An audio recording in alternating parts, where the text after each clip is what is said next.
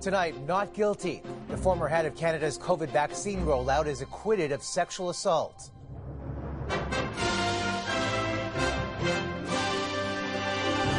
The judgment for Major General Denis Fortin. I am so relieved. This is a huge burden off our shoulders. Over allegations from his time in military college. Navigating the crisis in children's hospitals across the country. The line for triage was like almost 2 hours. Long waits, short staffing, and the Red Cross called in. Plus, the new forecast on food prices. It's getting tougher and tougher to stretch that dollar. No relief from the surge as grocery executives defend their bottom lines. We are not taking advantage of inflation.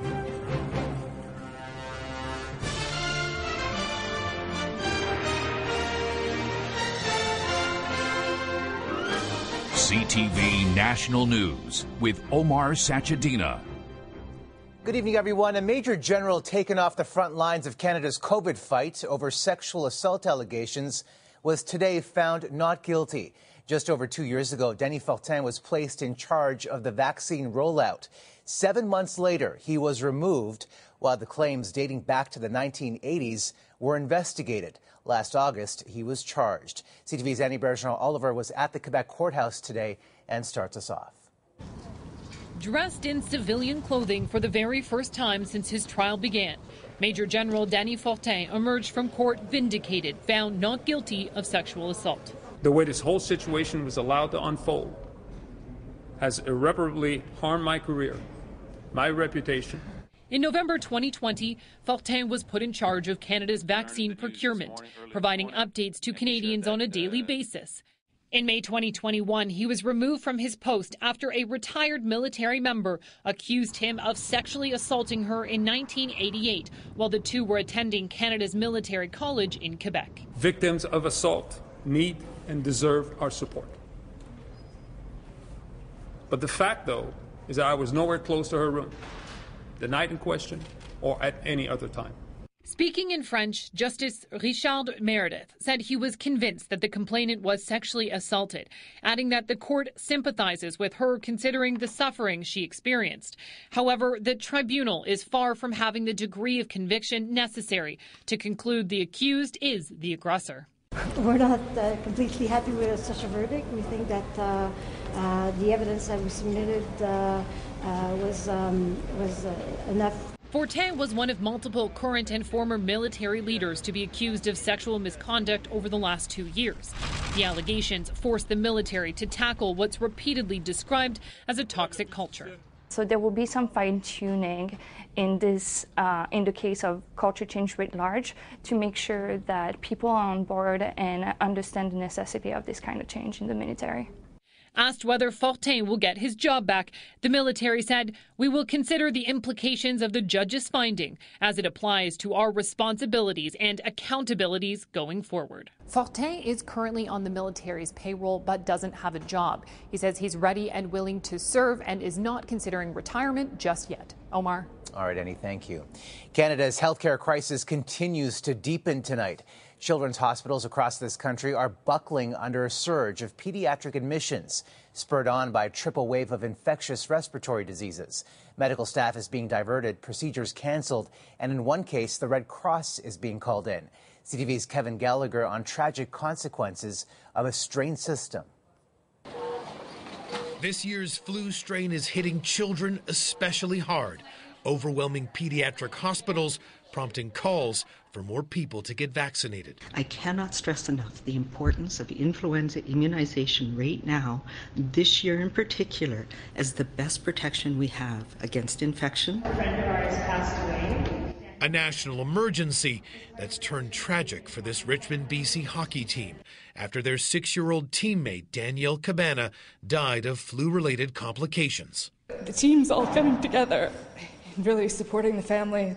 Over the weekend, BC Children's Hospital was so short-staffed, it triggered a code orange, usually reserved for mass casualty events. As a father, but also as a leader, I'm extremely worried about what Canadian kids are facing right now. Families really worried about whether or not they're going to be able to get their kids to hospitals. High flu levels combined with RSV and COVID-19 are devastating other children's hospitals around the country, too, delaying pediatric surgeries in St. John's, causing 12-hour wait times in Calgary, and forced the Children's Hospital of Eastern Ontario to call on the Red Cross to help solve its staffing issues. They'll be working the night shift, which will allow us to send some of our own staff that have been doing those night shifts back to literally their day job. Today, Ontario Premier Doug Ford promises more staff is on the way. We're graduating,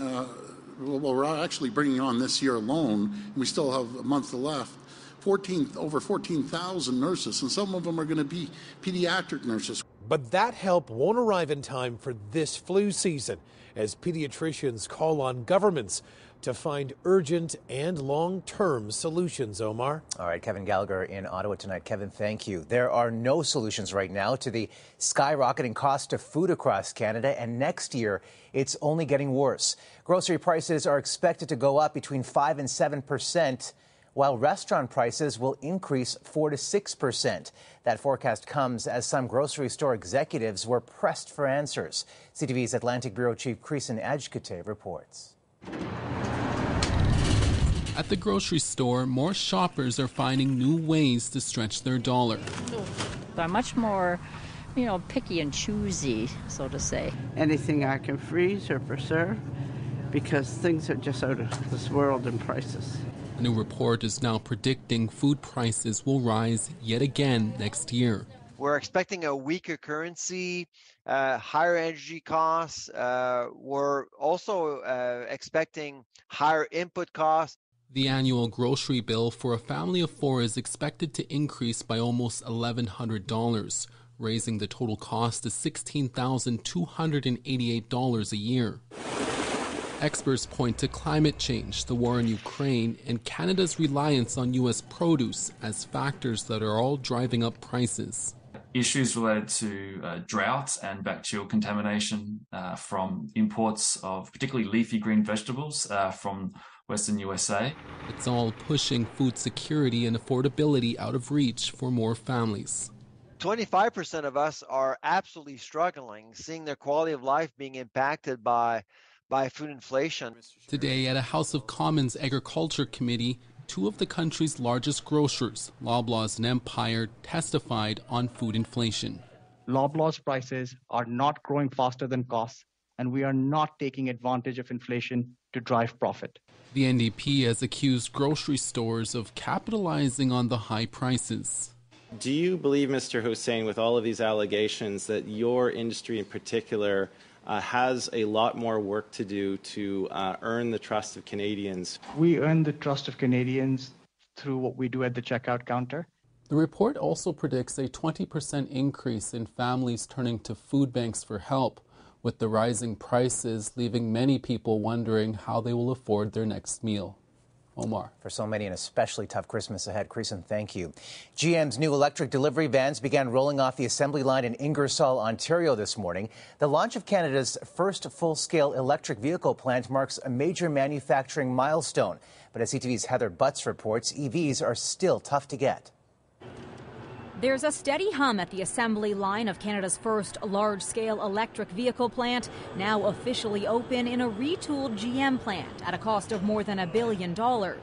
Our focus is on remaining competitive. Wait times for an electric commercial vehicle like this can be 2 to 5 years as businesses and consumers turn away from gas guzzlers.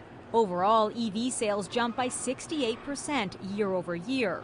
Even though there are incredible supply issues, even then, more and more people want to buy an EV and they're interested in different types of EVs. But with those choices come varying wait times. At dealerships we called, a Hyundai Kona is up to 5 months, while the Ioniq is more than a year. If you're waiting for a new Ford F-150 Lightning, that can be up to 2 years. BC and Quebec are the only provinces with regulations mandating automakers to supply a growing percentage of EV sales. Danielle Breton of Electric Mobility Canada believes that plays a role in availability for consumers. what manufacturers do, because they know very well how to calculate. They will send the EVs first and foremost in those provinces before other provinces where there can be sometimes a rebate, but no regulation or no obligation for them to sell EVs. Those provinces are laser focused on EV readiness and leading Canada in terms of EV sales. What we see is in places like BC and Quebec, where they built out charging infrastructure, they've provided their citizens with consumer incentives to help them make that initial purchase, that there's more interest in these vehicles and you're seeing more on the road there. The federal government is planning its own sales mandates leading up to 2035, when all new passenger vehicles sold in Canada will be electric. Omar. In just over a decade. All right, Heather, thanks. Moscow is blaming an unprecedented Ukrainian drone attack for killing 3 military personnel at 2 military bases. Surveillance video captured what appears to be the moment of the strike at airfields that house nuclear-capable bombers. The attacks are located hundreds of kilometers from the border, the first time Ukraine has hit targets so deep into Russia. Hours later, Russia launched a large-scale missile strike in Ukraine, knocking out power in some areas and, according to Kyiv, killing 4 people. And a flight full of Ukrainian refugees is scheduled to land in St. John's, Newfoundland tomorrow night. Before any refugee gets an airlift, they first have to be registered. For Afghans in Pakistan, the United Nations relies on a third-party agency for the initial screening. CTV's Geneviève Beauchemin on the complications and the concerns. Half a dozen signs at the offices of an NGO called SHARP warn Afghan refugees against scams and bribes, highlighting the extreme vulnerability of those on the run from the Taliban. I would call upon and I would appeal to all these new arrival Afghans, brother and sister, not to pay bribe to anyone. Of course, there are some reports, and we take it very seriously. There is zero tolerance for corruption. SHARP is a longtime partner of the United Nations Refugee Agency in Pakistan, the first stop for Afghans on a long, difficult, and at times confusing quest to find a new home. Pakistan is not accepting any new refugees, and the more than 300,000 people who've arrived here since the fall of Kabul hope to move to countries including Canada, the United States, France. We are the first contact point for everybody, because everybody who seeks international protection, they have to come to our offices. That first contact is a pre-screening to prioritize cases and determine who may be eligible to apply as a refugee. Then, for many months and months pass without any news from SHARP or the UNHCR about the next steps. So you registered in 2021, yes. And then... And don't call me. They didn't call you? No, no. You've never spoken to anyone since? Yes, yes. Did they call you? No. No contact at all? No contact at all. What do you think of that? I don't know what's the reason they don't call us. SHARP says the delays are due to a massive backlog, the large number of Afghans desperate to live out of the Taliban's reach. But some have grown to distrust the system. Stories circulate about bribes to speed up processing of their applications or payments to obtain fake documents. One of them who already got the UNHCR card paid $1,800 per person to get the card. SHARP has heard of some of these allegations, but says it has sturdy processes in place to root out any potential corruption and has mounted several awareness campaigns against bribes and outside scams. Everybody wants their documentation, and they think paying some amount, but that would not help your case or influence your processes to get registration or reception with UNHCR or SHARP. And SHARP plans to open an office in Afghanistan, and that's likely to breed more distrust among refugees fearing a connection to the Taliban regime. Geneviève Beauchemin, CTV News, Islamabad.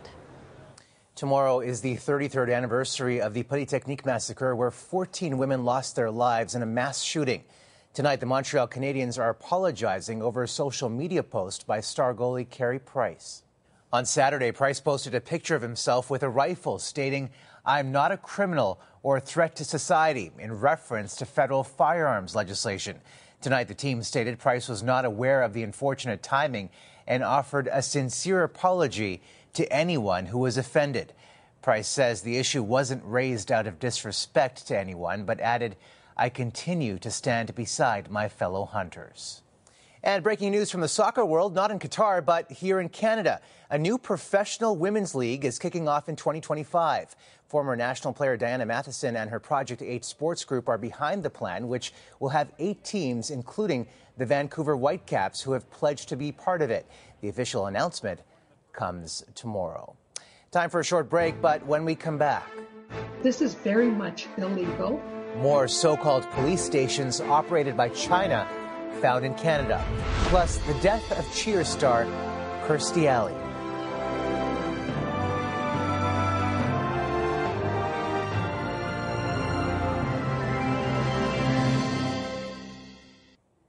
There are troubling new allegations tonight of foreign interference by China. A large-scale scheme in more than 50 countries around the world, including right here in Canada. CTV's BC Bureau Chief Melanie Nagy on the so-called police stations to harass and intimidate. A covert Chinese police station is said to be operating in Metro Vancouver. Another 3 are believed to be in Toronto, all allegedly set up in secret locations by Beijing. These operations are ongoing on all continents. Laura Harth is with Safeguard Defenders. The international human rights group says it has evidence China is operating dozens of stations globally. Dutch authorities have already affirmed. Irish authorities just shut down the station in Ireland. German authorities have confirmed.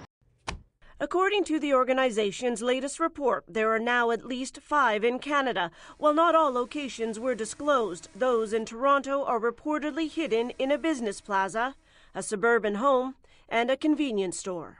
So this is very much illegal. Margaret McQuaig Johnston, an expert on human rights in China, works with Safeguard Defenders. Using these kind of storefronts with police agents in them is very intimidating. The report claims the stations are used to monitor and harass Chinese nationals living abroad. One of the aims of these campaigns, obviously, as it is to crack down in dissent, is to silence people. There's long been concerns about Chinese interference in Canada, including accusations Beijing attempted to meddle in the 2019 federal election. We are eyes wide open, and we will do whatever it takes to protect all of our democratic institutions. China denies all allegations and says the stations are for license renewals and other services. That's what you do from a consulate or an embassy. It's not something that requires a police station to be set up. Today, the RCMP said they're aware foreign states may seek to intimidate or inflict harm. They also said a criminal investigation is underway. Melanie Nagy, CTV News, Vancouver. Some sad news from the entertainment world tonight. Actress Kirstie Alley has died. I think I'm beginning to see you in a whole new light. The Emmy-winning actress rose to fame when she joined the cast of Cheers in 1987. She went on to star in dozens of movies and TV shows and once had a second-place finish on Dancing with the Stars. She died after a battle with cancer. Kirstie Alley was 71. Still ahead tonight. I got him back on my 30th birthday. Keeping families together. Indigenous child welfare reimagined.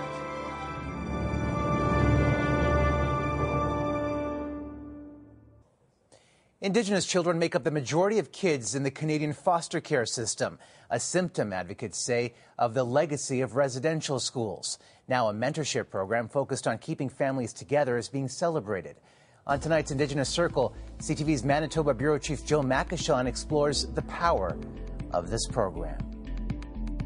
In a province where more than 90% of the kids in care are Indigenous children, advocates in Manitoba have demanded more input and better programs for the Indigenous community. The Family Group Conference model works. It's an incredibly successful program. Based on a model developed by the Maori people in New Zealand, in 3 years, more than half of the 655 children involved in the Winnipeg program were reunited with their families or prevented from going into care. It helps children by focusing on the parents. Each rock in this jar is a success story. I was at my rock bottom. Marina Coates was addicted to meth. At times, she lived on the streets, a mother who couldn't mother anymore. Her son was put into care with family, and she signed up for help. I got a call 2 weeks later saying I have a mentor. Matched with a woman who would become her friend and teacher. Her mentor supported her during visitations with her son. An alternative to a social worker, Coates was introduced to cultural ceremonies, attended addictions counseling and parenting class. She now works 2 jobs. I got him back on my 30th birthday. My 30th birthday, they signed him over and gave me and closed my file. That was 2 years ago. Since then, 98% of families involved have had success through the program, a model that could reduce foster care costs by $15 million annually. We are strongly advocating for Family Group Conference to be part of the Child and Family Service Act, to have it rooted in legislation. Certainly going to be having some conversations immediately about next steps. For now, there's talk of expanding the program, which helps struggling parents find their feet again. Jill Makashon, CTV News, Winnipeg. And coming up after the break. You look vaguely familiar to me. Saying goodbye to a beloved star of Sesame Street.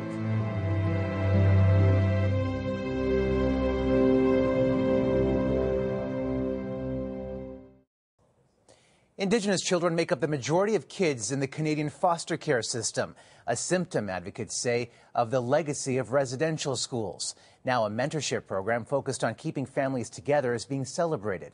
On tonight's Indigenous Circle, CTV's Manitoba Bureau Chief Jill Makashon explores the power of this program.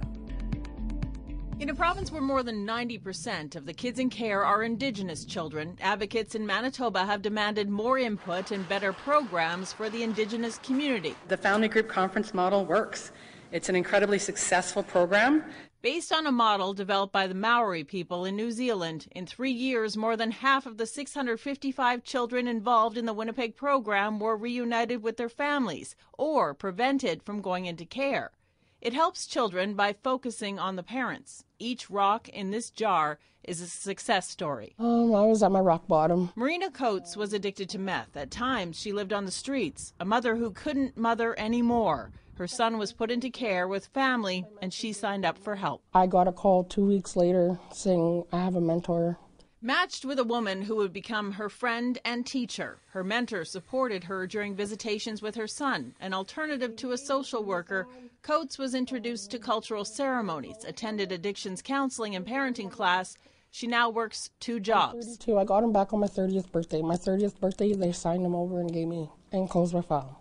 That was 2 years ago. Since then, 98% of families involved have had success through the program, a model that could reduce foster care costs by $15 million annually. We are strongly advocating for Family Group Conference to be part of the Child and Family Service Act, to have it rooted in legislation. Certainly going to be having some conversations immediately about next steps. For now, there's talk of expanding the program, which helps struggling parents find their feet again.